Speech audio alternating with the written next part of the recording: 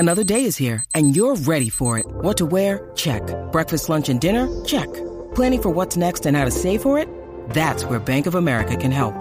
For your financial to-dos, Bank of America has experts ready to help get you closer to your goals. Get started at one of our local financial centers or 24/7 in our mobile banking app. Find a location near you at bankofamerica.com/talktous. What would you like the power to do?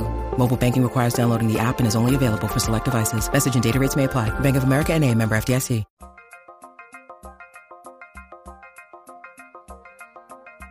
It's Light the Tower, your daily look around the world of sports. With Hall of Fame broadcaster and voice of the Texas Longhorns, Craig Way. Say goodnight to this one! And Horns 24/7 insider, Jeff Howe. On your live, local, and independent home for sports talk in Austin, The Horn.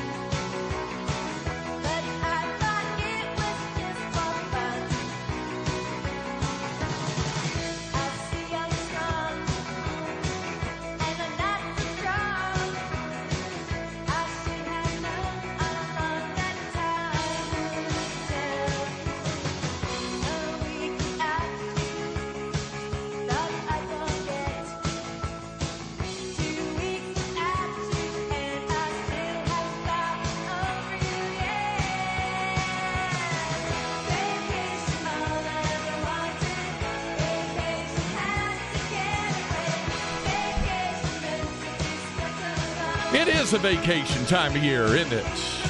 Good morning. Welcome to Light the Tower. On the Horn, 104.9, 101.9, and AM 1260. Of course, you can hear us online at hornfm.com. Streaming live, as always, on the Horn app. My name is Craig Way. Glad to have you with us. Jeff Howe is finishing up his vacation this weekend. He will be back on Monday. After the program today, I will embark on mine. A guy who is not vacationing, who's behind the glass, is our producer, Cameron Parker, who is regaling you there with the Go-Go's and vacation. I can tell you right now, Cam, right now, my wife Linda's sitting there and they're bobbing her head back and forth. She always liked the Go-Go's when we were dating the first time, those many years ago. How you doing this morning? Greg, I'm doing well. I'm excited for my vacation, but I have a... When is yours?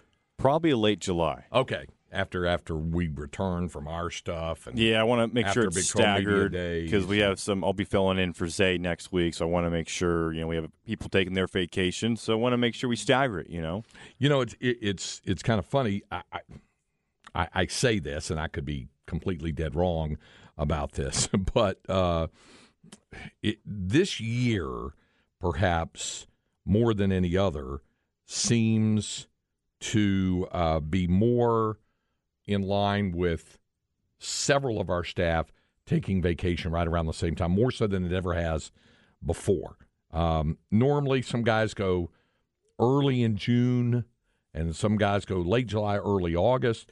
But I think this year, more so than others, we're seeing more guys take theirs right around the time right now, late June and into and inclusive of the 4th of July holiday. Now, it's always been that way for me because I really don't have a choice.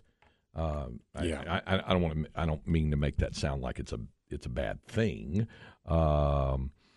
So I don't mean to make that sound like that. But that's what I've been used to. My family's been used to that for 35 years. Really the last 30 years. that starting from late June, the end of the academic and athletic school year, up to right before Big 12 football media days, that's my one window, really, to take a break to get out. Because the rest of the time, it's 11 months, and it's a lot of 7-day weeks, especially where basketball and baseball are concerned. So it's my one opportunity, really and truly. So I'll be gone for 2 weeks and a couple of days, and then back for Big 12 football media days there in July, and then I'm ready to go for the next 11 months. So it'll be okay. There you go. Recharge. Crank it back up and get it back going. Somebody on Specs text line said, "Damn, the Colonel must be exhausted." No. We hit the music. If it was until I actually started speaking words, then okay, yeah, maybe the plank position was being held a little longer by Colonel Craig Flowers. He does that until usually we start talking or something, or at least until the music changes the rhythm beat. So hopefully he's okay there. But you know what? The Colonel's in great shape. So if that was the case, I'm sure he didn't mind holding it an extra minute and a half or something like that. It wound up doing that. Our Specs text line is open at 337-3776, 512-337-3776. We will give away another copy of Dave Campbell's Texas Football Magazine on the show today. We started doing it on Wednesday when we had Greg Tepper, the managing editor, on, and when we got our shipment. So we'll be giving away a copy on the show starting Monday. You can win a copy. There will be details on the web site, on the page at hornfm.com on how you could win a copy online for Dave Campbell's Texas Football Magazine, the new 2023 edition. But we are giving away one copy a day on the show. We're doing that as well, and we will do that during the course of this program. Coming up in a few minutes, our good friend Ty Harrington. You hear him a lot with Bucky and Aaron, analyzing college baseball and doing the scene there. And, of course, he worked, I think, close to 20 of our broadcasts this year. Ty was on with us working college baseball with us this year as one of our analysts. Ty will join us to recap that epic, absolutely epic College World Series bracket championship game last night. Winner-take-all thing between LSU and Wake Forest that went 11 innings with LSU winning it on the 2-run homer by Tommy White. So he'll join us to talk about that. We do have Inconceivable. It is Friday, Cam. You know what Friday means on Inconceivable. Got to reach up and grab that low. Well, not even reach up, just maybe reach outwards. Yeah. Grab that low-hanging fruit. It's pretty low-hanging today. We're talking about Florida Man, so we've got a good one. We've got a classic Florida. And then there's something kind of creepy, and it doesn't have to do with a person, but it has to do with Florida. And we'll get to that as part of our Inconceivable. Then, looking forward to this, the return of the music survey in the 11 o'clock hour. We want to make sure we get everybody covered in the building first before we branch out. So, Ty Henderson, the producer for the morning program for Bucky and Aaron, will join us to take part in the music survey. Cam is going to do. We're going to try to do this. In fact, we will do this before you leave town on your vacation, before this month is done. So Cameron will take the music survey when the month progresses as well. So we'll look forward to doing that. Our Specs text line open, 512-337-3776. 512-337-3776. Jeff Mudd on the Specs text line says, Craig taking a vacation is like Lou Gehrig calling in sick. Now, it's that one. The people who've been listening to the program for years, they've done, going back when it was over at iHeart as well, when it was over there. The people who have listened to the show for years, when it was on in the afternoons over there and then in the middays here, understand that's the one slot. It's that one availability when I'm gone. And then you've got me for the remaining 11 months plus of the calendar year. So that's the one time. So it'll be the annual trip going back east to my home state, North Carolina, going to take in a little more of the the totality of the state than normal. Linda and I are going to spend a little time in the mountains up around Asheville, and then we'll cruise through my hometown of Greensboro, and then we'll be down at the beach like I always do down there along the coast. There's some great golf in Nashville. Yes, there is, and great golf in the Myrtle Beach area, as you know. So I checked the weather app yesterday or the day before, whenever it was over 100. I looked at Charlotte. It was 66 degrees. Sent my friends a text like, "Are you kidding me, guys? It's 50 degrees difference." That's nice there. Man, CB said I thought I was on the wrong station. CB, you've listened to the show long enough. We always bang back with Vacation, and there's another tune we hit later in the program that we always do. Somebody says you should stop by Winston-Salem. Says Longhorn Bear, get Rhett Lauder's signature. He'll be on Major League team in a year or two. What a ball game last night. Yeah, he pitched very well, as did Paul Skeens. It was just going to come down to who could take advantage of a bullpen mistake, and that's what happened. Victor says, like you said yesterday, vacations help you recoup, refresh, and regain the drive that you have. I'm counting on it. 58 days till I go on a cruise. See, there you go, Victor. That's what I'm talking about. Gambling Fanatic says, where do they sell the Dave Campbell magazines? H-E-B, Barnes & Noble. That's where they have historically done it. H-E-B, I think, has had it. Maybe, Barnes & Noble is always a good one. Yeah, Barnes & Noble, hard to go wrong with that. Also, I think they're big Walmart people with that, so that's another possibility. Somebody else is taking my son to Wrigley Field to see the Cubs-Phillies next week, our first time to the park. Any tips? Big fan of the show. You know, I've been to Wrigley Field one time, and it was 1986. I was 26 years old. I wasn't quite 26. I was still 25. That's the last time I've been to Wrigley. Wow. It just never worked out. I went to Guaranteed Rate Field 6 years ago with my son Jason. Keith was there? You didn't go? He played that day. Okay. I didn't know Keith Moreland at the time. Okay. In fact, this is an interesting story. I saw Keith Moreland play twice that year on one baseball trip that I took with a buddy, and we went to Chicago, we went to Wrigley, but we also went to Montreal, and we saw the Cubs play the Expos. And all I remembered about the game was it was a Sunday afternoon game at Olympic Stadium, and the tickets that I bought, that my friend and I bought, were down the left field line. We could almost reach out and touch the left field foul pole. We were that close to it, sitting right there. And I remember the Cubs won 2-1, but I didn't remember anything else about it. I went back in under Baseball Reference, looked it up. Keith Moreland hit a home run in that game. And wow. I asked him about it years later. He said, oh, yeah, so-and-so hung a 3-2 slider to me or something like that, and he hit a home run in that game. So, yeah. So there's some of that. So it's been a long time since I've been to Wrigley, but I've heard all the great stuff of, hang out around Wrigleyville, and there's lots of watering holes and eating establishments. Somebody said I'm the James Brown of Austin sports media. That's that one slot where I'll take the vacation there. Hey, our good friend Tom McKay says he's headed out for Game 2 and 3 in the most disgusting city in the country, and I'm not going to New York. Okay. Day Drinker, it says, my vacay started today for 11 days. I'll be sunburnt and waterlogged. Yeah, I understand that. And Carolina Sam says, have a great vacation in her home state. I know you'll get some great Carolina barbecue. Oh, yeah, that's always on the list. So we'll do that. Before we get Ty on the program, I want to get your thoughts on the NBA draft last night, because that was certainly the other huge headliner moments. The most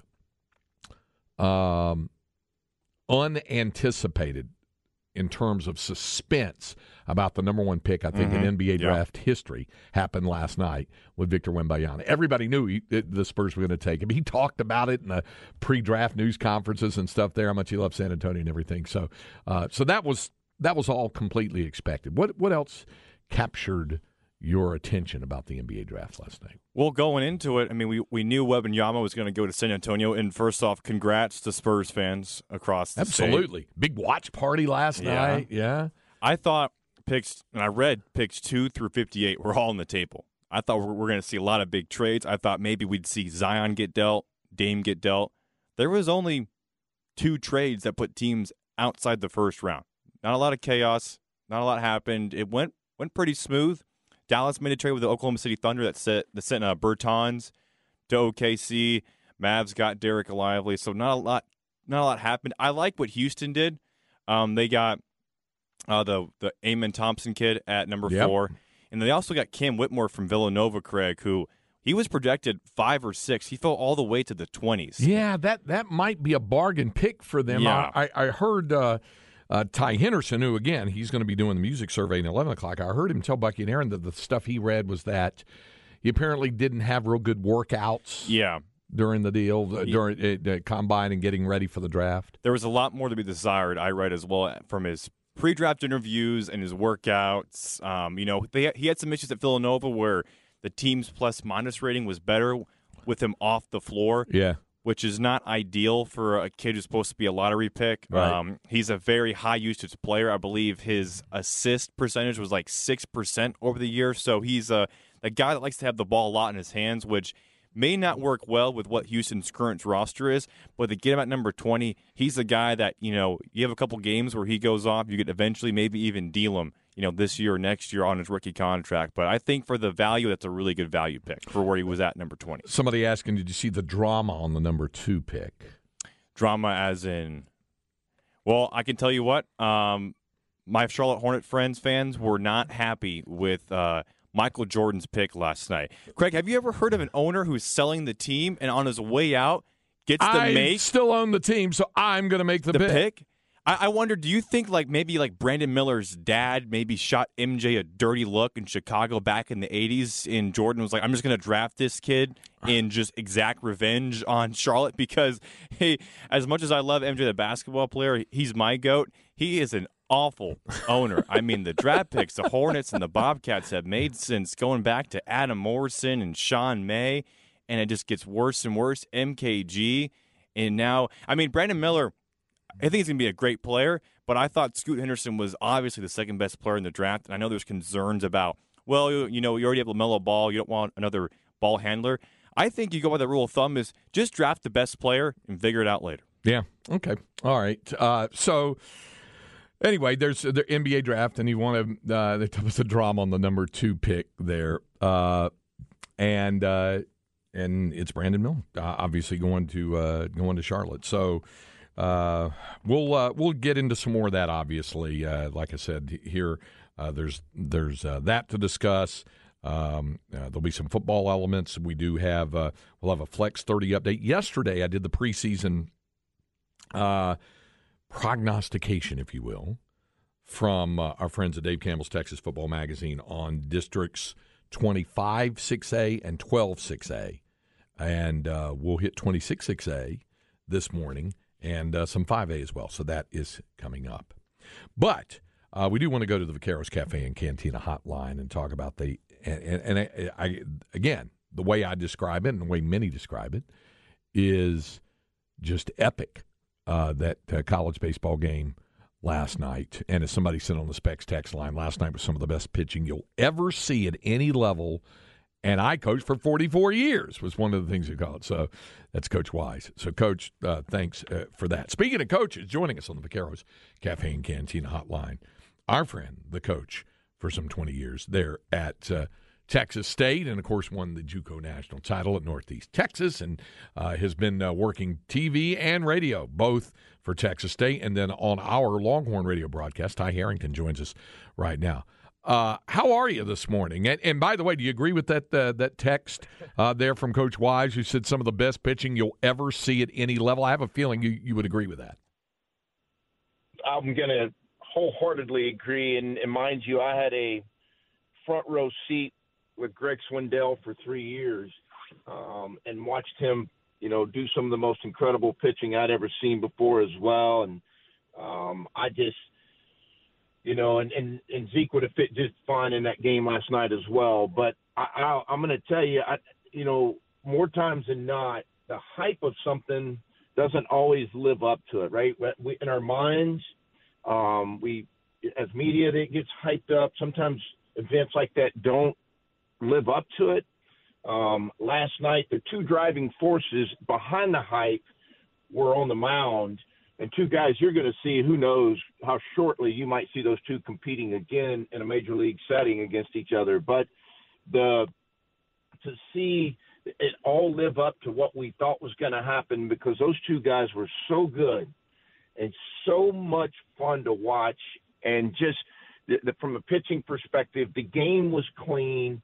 The defense behind it was just, unbelievable. And it just, to watch two young college pitchers with that kind of command, that kind of velo, that kind of secondary, it was a lot of fun to watch. And I told a friend of mine before, and Craig, you and I talked about it briefly. A buddy of mine says, "What do you think about the game?" And I said, "Well, don't blink, because it might be over before the sun goes down."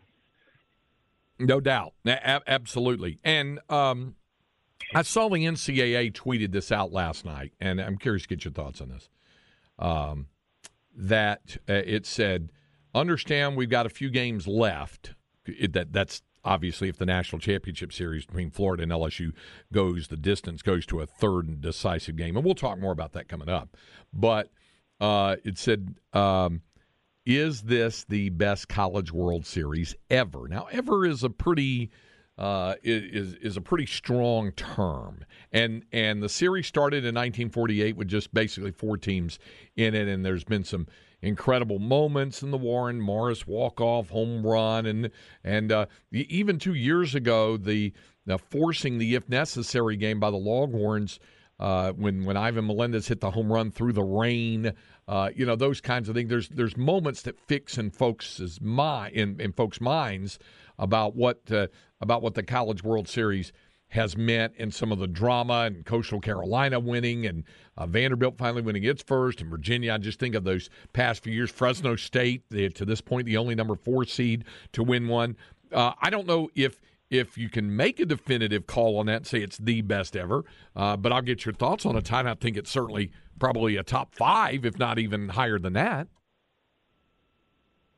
I think if you're a Vanderbilt fan, that Vanderbilt first national title is going to be your favorite or most entertaining, right? And if you're a Longhorn, and every time a national championship has been won, to me in 85 was such a unbelievable. We didn't win that year, but we were in the finals. But the number of big leaguers that were involved in that, in that series, and so you could go on and on. But yes, Greg, to answer your question, is the most entertaining, and probably one of the more clean played.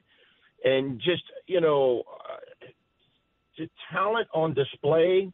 And yes, I'm gonna have to jump in there. It's safe for us to say top 5, right? Because then, you get to your own choice as to what you think number 1 is and what that means to you. But the games have just been unreal. Even the games that were separated by a handful of runs, they were close early, or through the majority of the game, they could have gone, one way or another.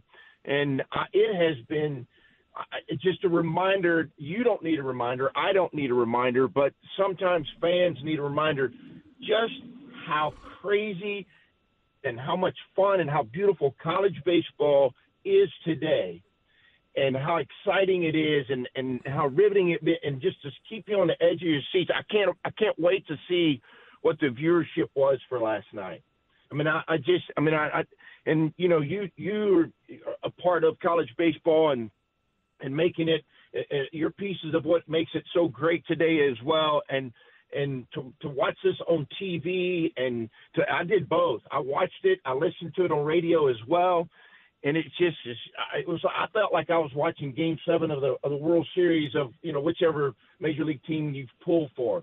And it was just, to me, the whole series has been a lot of fun. I think ESPN has done an unbelievable job.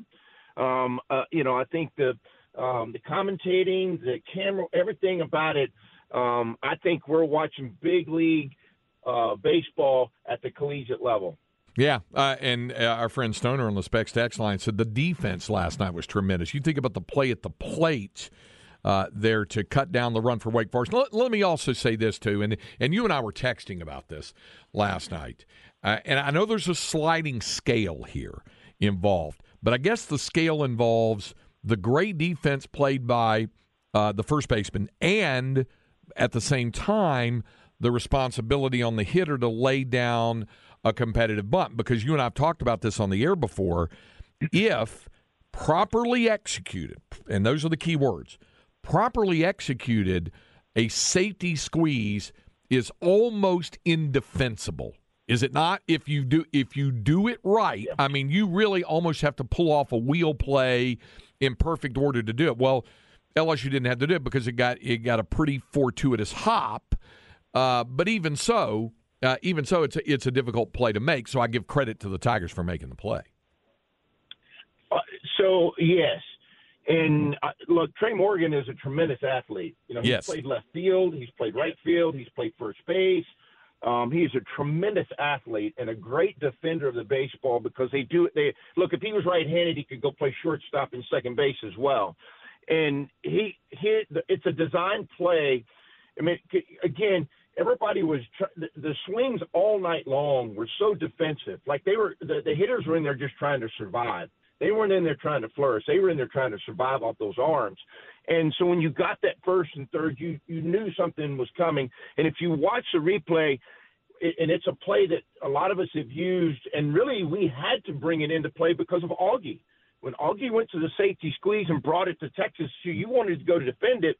We had to try to find, as opposing coaches, ways to defend it. And if you watch, as soon as they hit the belt in their set position, you see Trey Morgan come out of first base. All he was trying to do was make sure the runner stayed, and then he was at a break at that point in time. He got to the bottom, broke, and then got an aggressive approach to it, so he had a little bit of a head start. And it's a design momentum to go in there to try to cut that play down because, as you mentioned, if you execute it, it is almost indefensible, or it's just so hard of a play that your percentages of getting it out like they did last night, I don't know what that percentage would be, but it's low. Yeah.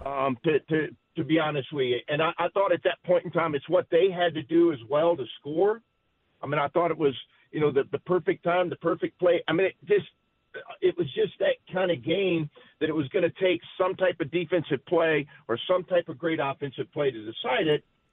And both of them came out on LSU's side. Yeah, and just one more thought on the Trey Morgan thing. Like I said, I'm not putting it all on the bunt itself that it has to be better than that, but it would take the way that Morgan broke on the ball. It would almost take, if such a thing can be described, a perfect bunt, or one that has two or three little bitty hops instead of the one hop that hopped into his glove. It took a fortuitous hop for him there to be able to, and even then he's got to flip it pretty quickly, because I was watching a major league game. I was watching Dodgers-Angels the other night, and they defended a bunt pretty well on the guy coming down the line, and the pitcher threw and would have had him out at the plate, but he flipped it a little too high. So, I mean, it's got to take different parts executed, not only the first baseman, Morgan in this case, fielding it, but then being able to make the proper flip to the plate to get the out. Well, and the other part of that would be, yes, if he could have gotten where you really want to bunt the ball, Craig, is off the end of the bat. Yeah. So if you deaden it off the end of the bat, it doesn't go very far. But the arms those guys were having to bunt off of last night, I mean, you'll hear people say you got to be able to do the fundamentals of the game. Oh, my goodness, when you're trying to face 101, 102, and you saw this too, 88 and 89 mile an hour breakers. Yeah. That used to be the velo you were looking on fastballs. And having to bunt off, you're just doing the best you can to get that thing, into play to the right side and make them make that play. Ideally, as you mentioned, a couple of hops, yes, off the end of the bat would have deadened it and put the ball in between the catcher and the first baseman. They would not have been able to make that play, no doubt about it. But again, you're doing everything you can just to get that bunt in play in that moment towards the right side. No question about it. Visiting with Ty Harrington, talking about last night's incredible game, and Tommy White hits the home run, the 2-run homer, and by the way, Manasseh's that first pitch, obviously he's trying to get one past him there, but that's also the hitter being ready on that one because it's elevated enough where he could turn on it in a ballpark, which this year has seen, not a lot of home runs because of the way the wind plays in that ballpark, but Manasseh's pitch was up a little bit, and Tommy White was ready for it. Well, he caught a get-me-over breaker slider, and, they just made the change. I think you and I were texting back and forth.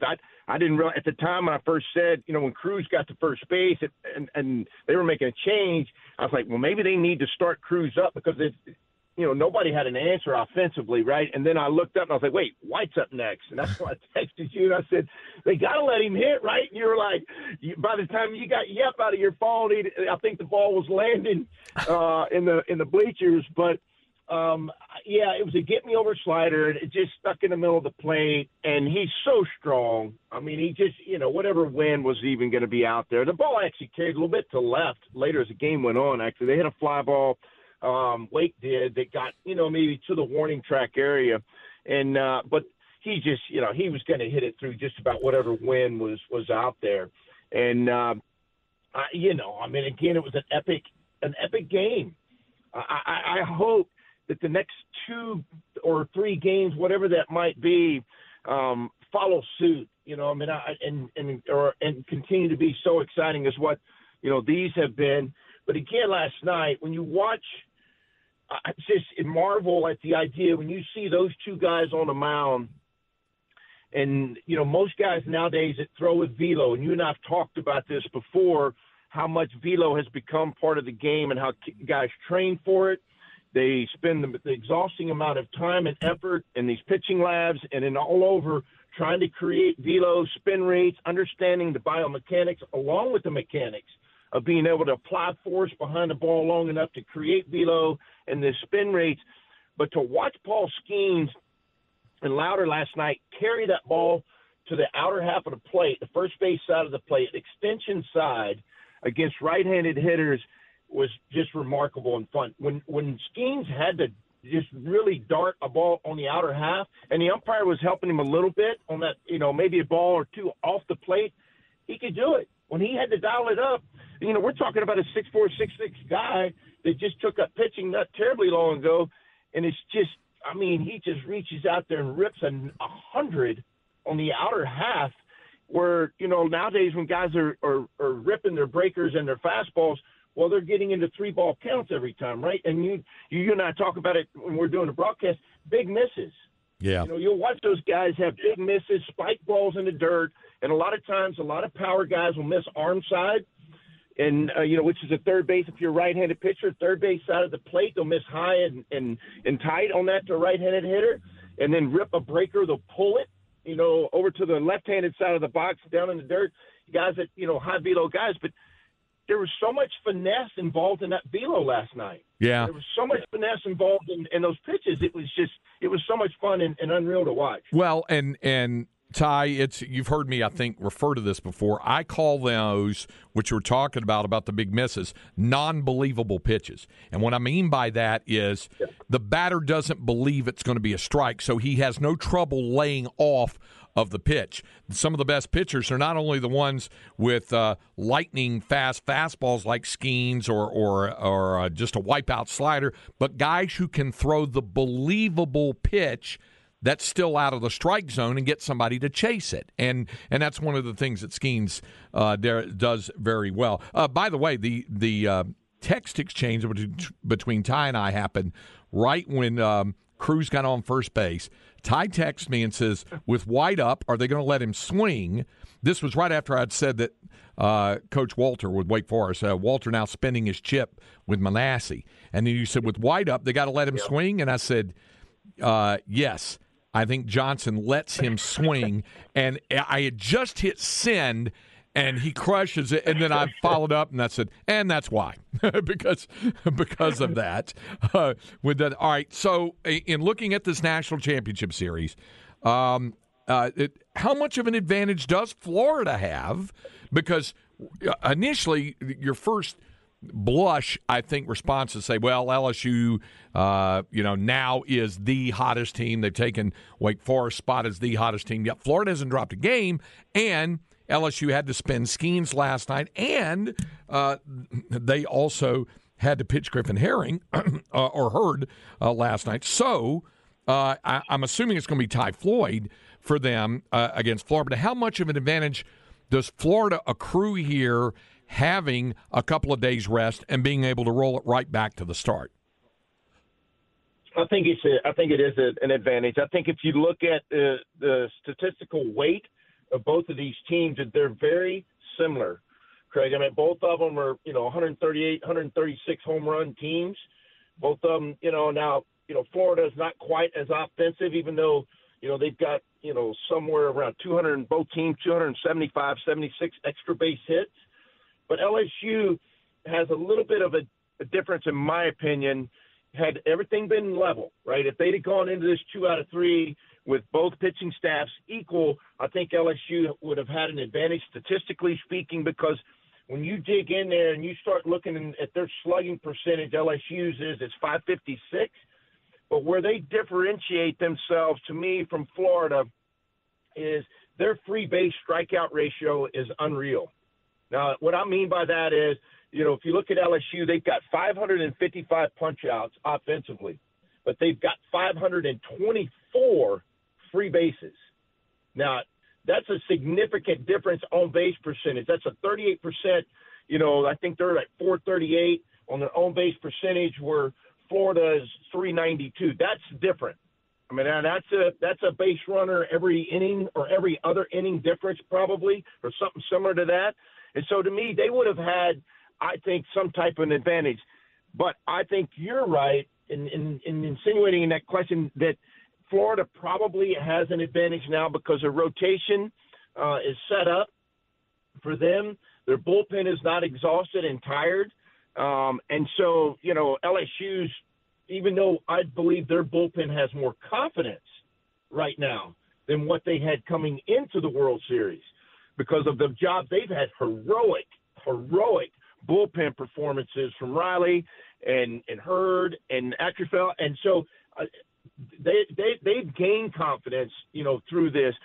But, yes, I do think there's an advantage for Florida because they're fresh. This time of year to be fresh could pay a difference for Florida and moving forward. Now, having said that, who's got the momentum?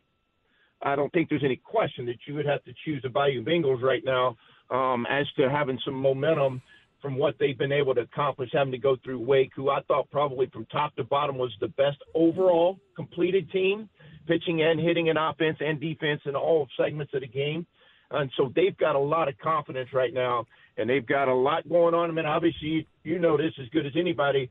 There's so many – there's probably no telling how many airplanes flying into Omaha again right now with more fans. They're getting reloaded on beer, Jell-O shots, and jambalaya because they just gained 3 more days in Omaha, Nebraska. No doubt about it. By the way, this is just my take on it. If Florida is to win this national championship, they better win game 1, because even if they scramble and win game 2, then obviously you're looking at Skeens in game 3. If you win game 1, maybe you got them on the ropes and have a shot to finish them in game 2. But I think the Gators better win game 1 if they're going to have if they are to win this national title. I think a big piece of it will be taking game 1 in this series. Yeah, that's a great point, Craig. I agree with you 100%. I mean, Skeens could come back. It would be his 4th day. Yeah. On Monday, so he could come back, whether it's relief or whether they try to get 75 pitches out of him. He's so physical that and so emotionally tough-minded. You would, and again, he's probably going to be the first pick in the draft, I would assume. If I was drafting, I'd take him first, and I'd give him a month off and move him to the big leagues. But, again, he's so tough-minded and competitive, and I think this whole year has meant so much to him personally that you would almost have to tell him, no, you can't have – I mean, somebody had to take the baseballs and go run and hide from him. Save him from himself. But, I think he would be back in that game 3. Somehow, some way, he would figure his way back in there.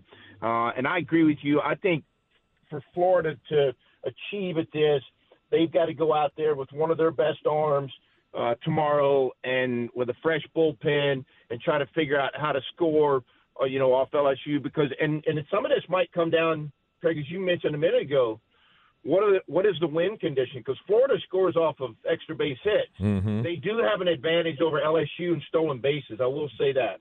They have I think they're like around 69 of 85 of stolen bases, where I think LSU may be in their 39s or 40s, not very high, and that could come into play. But they rely on the home run too, and whatever that wind's doing, if it's cutting from downtown straight through center field towards home plate, that's going to create some air traffic up there that maybe some of those homers that they were getting opposite field won't carry out to center field or to right center. Yeah, how about this, Ty, looking at it? LSU this year, stolen bases, 30 of 40. That's it, 30 of 40. Yeah. And they haven't needed to steal much, obviously, but 30 of 40. So your point's well made there. Yeah. Ty Harrington, now you're getting is Aaron drawing you into some service next week, what, with Bucky on vacation as well? He is. I'm going to go in next week. I haven't quite decided which days I'm going to go in there, but I enjoy filling in for Bucky when he's on vacation. I understand, listening to him this morning, he's got a birthday week coming his way. And so I'm going to come in next week and enjoy it. I appreciate Aaron always invite me, and you as well, when I get a chance to come on there. And I understand you're headed out on vacation, I think, next week. Well-deserved vacation, by the way. Thank you. And so I will. I'll look forward to sitting in there next week and being a part of seeing how this all unfolds this weekend. And I'm just so excited, and I know you are too, but I am so excited for college baseball, Craig. I can't say it enough what this has done for the Texas fans. You're getting a look at the SEC, right? Mm-hmm. I mean, you're getting an opportunity to see it firsthand, what this looks like and what it's going to look like on Fridays and Saturdays and Sundays in March and, in May and moving forward in Omaha out of the SEC and how exciting those weekends are going to be. I mean, this is going to be incredible this weekend, but moving forward from a Longhorn perspective, when we do go to the SEC, it really is going to be, epic and monumental almost every weekend. Yeah. It'll be unreal and fun. We'll look forward to it. Hey, Ty, I appreciate the time. Thanks so much. Look forward to visiting with you here coming up around the corner. Thanks so much for doing this. Craig, thank you, guys. Enjoyed it always. All right. That's Ty Harrington, and certainly one of our college baseball insights. We're very blessed. We have several of those, between Ty and Keith Moreland and Greg Swindell, and that we're very blessed to have that. So amazing story. With LSU and Florida meeting for the national championship. We'll have our Longhorn Notebook for this hour coming up next when we continue with Light the Tower on the Horn, 104.9, 101.9, AM 1260, live, local, and digital on the Horn app and at hornfm.com. When you need mealtime inspiration, it's worth shopping Kroger, where you'll find over 30,000 mouth-watering choices that excite your inner foodie. And no matter what tasty choice you make, you'll enjoy our everyday low prices, plus extra ways to save, like digital coupons worth over $600 each week. You can also save up to $1 off per gallon at the pump with fuel points. More savings and more inspiring flavors make shopping Kroger worth it every time. Kroger, fresh for everyone. Fuel restrictions apply.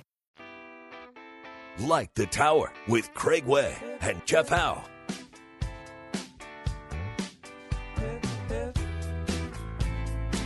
Our thanks again to Ty Harrington joining us to preview the National Championship Series and talk about this incredible College World Series. CMET Girl is asking, any idea of what the SEC baseball scheduling will look like? Will the teams play every other team or just a portion like football? There has been nothing said about either the baseball or the basketball schedules for 2024. Baseball is a pretty fluid thing on that. They will wait on a lot of stuff before issuing that. Same thing with basketball because television is involved with that. Football, it's a lot easier just to say, here are your fixed opponents, even though they don't have dates for those yet. I can tell you this, the Big 12 baseball schedule for next year is not official. It's not out yet. So, they're still fixing up some things on that as well. So it'll be interesting to see if they go to a 30-game conference schedule or a 27-game conference schedule, how they work that, whether you're having 3-game weekend series or even 4-game weekend series. So there's some of that. oldest iReporter says, enjoy your well-deserved vacation. Thank you. I appreciate that. Somebody else said, how many songs will Bill Schoening write about Victor Wembanyama? A box set? I saw Bill's Facebook post about it. He said, hey, get the feeling this might be a fun season for them. No doubt about it with Wembanyama doing it. And somebody else asking, just got word on the retirement of Norm Hitzges from the Ticket in Dallas. Do you have any cool stories regarding Norm? I've known Norm a long time. His was, I think, the first interview I did the morning after the Longhorns won the national championship. He was on the morning and asked me in football after the Rose Bowl, whenever USC asked me to pop on, and I did. And he wanted to know, how did I come up with the phrase 35 years in the waiting, 8 years in the building under Mack Brown? I said, in the moment, it's just whatever, because if I tried to think of stuff like that, it would be a mistake. So, yeah, just in the moment. But he and I did work together on one thing, and it was fun. As you know, Norm Hitzges is an inveterate player of horses and knows the sport of kings and the parimutuel scene very, very well. And so he used to do a show on Fox Sports Southwest, now Bally Sports Southwest, about at Lone Star Park, the track in Grand Prairie. And they asked me to step in to kind of anchor at one time because whoever the regular host wasn't. And he was always down in the paddock area and all that sort of stuff. So we did do one show together, and he was like pulling out the racing forms. Craig, the number 8 horse, you have to love him, and he was going on in that. So we did work that together, but we've known each other a long time. When I was in college, and he was doing a show on then HSE, the forerunner, this late 80s, or early 80s, the forerunner of what is now Bally Sports Southwest, and before that, Fox Sports Southwest, Home Sports Entertainment, HSE. Wow. He did a show where he's just sitting in a studio and they did a trivia question. I'm in my house as a student in North Texas, and I called in live and I won it, and they sent me a cap. And we joked about that years later. I was a student in college at the time. So there's my coolest story that I could have regarding me personally with Norm Hitzges. Time now for our Longhorn Notebook. Longhorn Notebook. Longhorn Notebook, we talked about, a big weekend for Texas Longhorn football recruiting last weekend, and certainly that helped with 4-star Phoenix, Arizona running back Christian Clark committing to Texas. Well, now this weekend, you've got another huge recruiting weekend. 21 top prospects coming in, and that includes the Cy-Fair quarterback Trey Owens. He's a 3-star. Then running back Jarrett Gibson from IMG Academy, a 4-star. And then Terry Bussey is a tremendous all-around athlete out of Timpson, out in East Texas. He is only, I think, the second junior in the history of Dave Campbell's Texas Football Magazine to win Mr. Texas Football as a junior. Yeah. And he's something else. I mean, he's played quarterback. He'll play everywhere, all over the field there for Timpson. Parker Livingstone, a wide receiver from Lucas Lovejoy on the offensive line. Daniel Cruz out of Richland, that's in the Metroplex. Makai Saina from Arlington Martin. Daniel Calhoun from Roswell, Georgia. Nate Kibble from Atascocita as offensive line, and defensive line. Dominic McKinley from Acadiana there in Lafayette, Louisiana. Terrence Hibbler from Lexington, Mississippi. He has made a verbal commitment to Mississippi State, but he is going to visit. Alex January from Duncanville, T.J. Lindsey from IMG Academy, Jaden Jackson from Brownsburg, Indiana, out of Allen IMG Academy, but also the big other news, Colin Simmons, the edge rusher from Duncanville. So who's a monster. He is. He is, and just watching him the last 2 years in the state championship game has been impressive. So anyway, those are just some of the names of the 21 who will be visiting this weekend. All right, up next, Inconceivable. Yeah, it's Florida. It's Friday, so there's some of that, but there's some other things as well we'll get to when we continue with Light the Tower on the Horn, 104.9, 101.9, AM 1260, live, local, and digital on the Horn app and at hornfm.com. Craig Way and Jeff Howe, Light the Tower. Inconceivable. Inconceivable. Inconceivable! Inconceivable! You keep using the word. I don't think it means what you think it means. It is inconceivable that I should leave out a couple of basketball notes out of the Longhorn notebook. I didn't mean to do that, but did.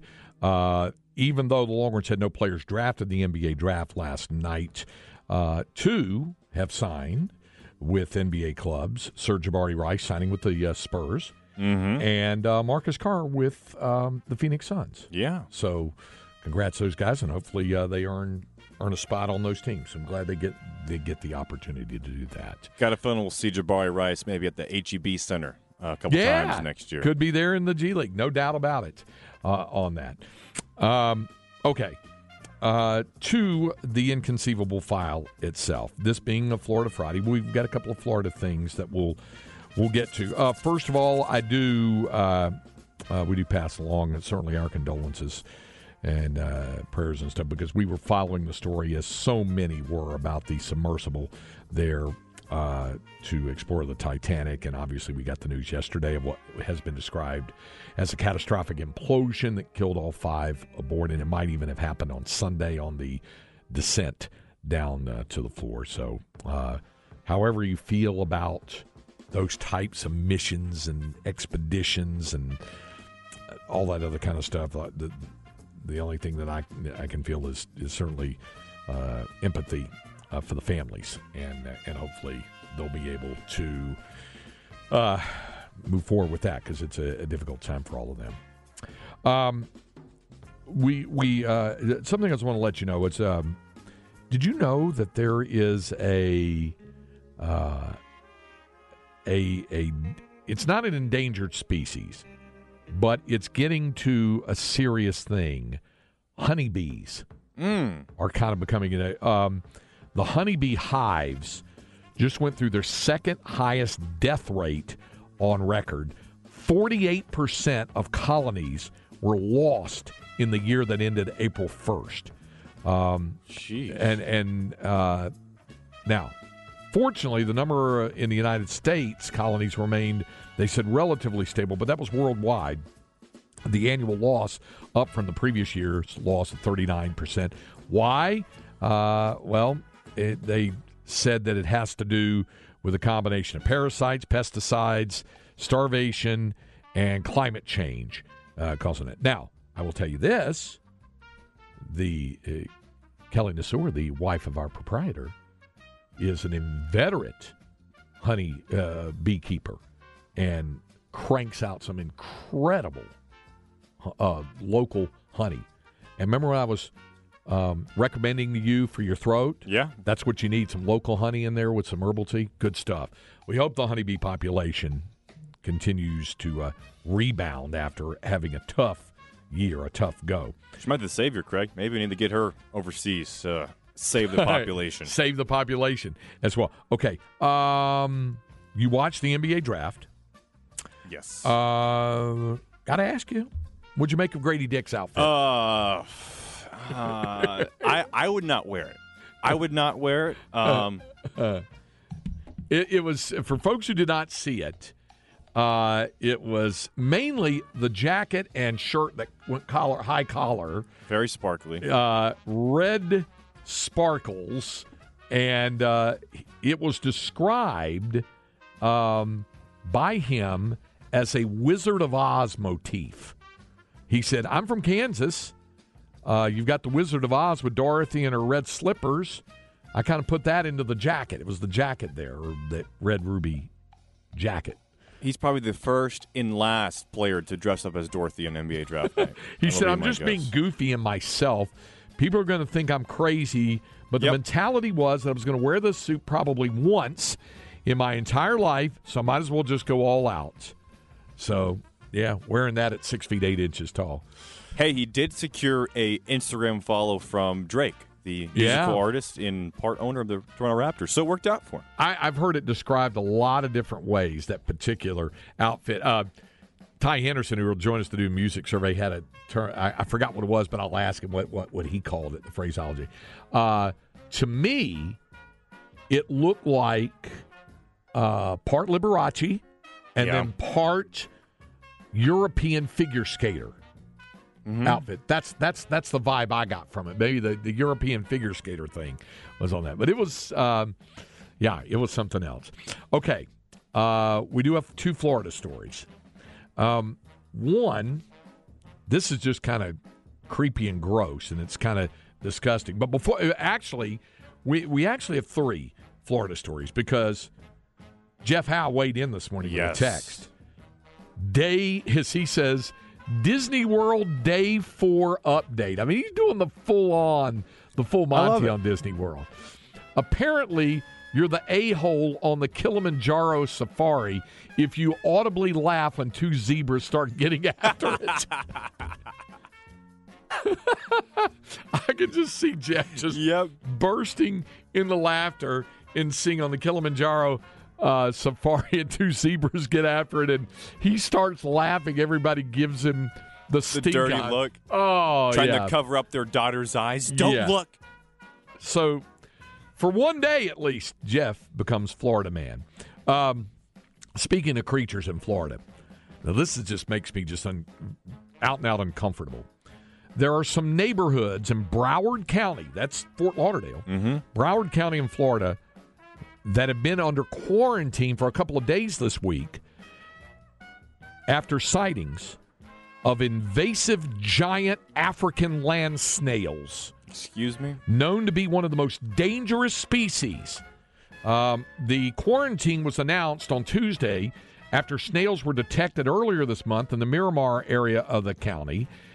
Essentially, the quarantine means it's illegal to move a giant African land snail or plants, which include soil, compost, yard waste, in or out of the area without a compliance agreement from the agricultural It's a big sucker. Yeah, and you say, okay, all right, so that's the deal. All right, I won't touch the snail and everything's fine, and that'll be that. But it's a little more than that. Here's the problem. These land snails eat at least 500 different types of plants. They can also chomp through stucco, plastic recycling bins, even signs, and their calcium shells bear pointy edges that are sharp enough to blow out tires of vehicles that run over them. If you run over them, I'll just run it over. You blow out your tire. Not only that, they pose a health risk to humans because they carry a parasite called, just even the name of this parasite freaks me out, rat lungworm. Ugh. Rat lungworm. It can cause meningitis. The condition leads to swelling of membranes surrounding the brain and the spinal cord. I don't like snails anyway, even though I've eaten escargot before.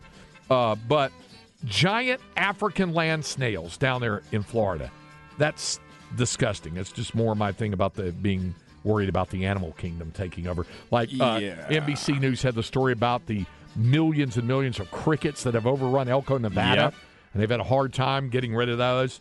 And you're just driving down the road and you hear all the crunching, and it's just gooey and it smells. So more of the thing. All right, to clear the mind, we go back to your classic Florida man story. Here's the headline. In Flagler County, Florida, it's further up the coast. Nearly naked Florida man arrested after multiple hit-and-run crashes. I love it already. That's Florida man in a nutshell, right? So to speak. He was wearing only socks and a small covering wrapped around his waist, arrested on Wednesday after multiple hit-and-run crashes. Flagler County Sheriff's Office said an SUV was speeding when it struck multiple cars and continued down the road. A Florida Fish and Wildlife officer tried to pull over the driver, identified as 22-year-old Stephen Peterson of Port Orange. He did not stop the car. The SUV then drove onto an elementary school property and drove around the running track before it got back on the road. He then drove into a landfill and into a wooded area between the landfill and I-95. Once deputies arrived, they set up a perimeter. They tracked the SUV via air. Deputies went up to the car and told him and his passenger, get out. They told him get out several times. He was only wearing socks and a small covering around his waist. Here's the sheriff's statement, quote, just when you think you've seen and heard everything, a naked driver causes multiple hit-and-run crashes, flees from law enforcement, resists arrest, and then has to be dragged out naked from his car to be arrested. Not only did this man endanger lives on the road and his passenger, but he also could have placed innocent children at risk had they been playing on the running track. I'll leave it up to your imagination on what was going on inside the car. He faces multiple charges, including fleeing and eluding, leaving the scene of a crash with damage to vehicle or property, resisting an officer without violence, and trespassing on school grounds. His passenger faces charges of trespassing on school grounds, marijuana possession, and possession of drug paraphernalia. That is Florida Man in a nutshell, or covered up partially anyway. Yes. All right. Second hour coming up on the Horn.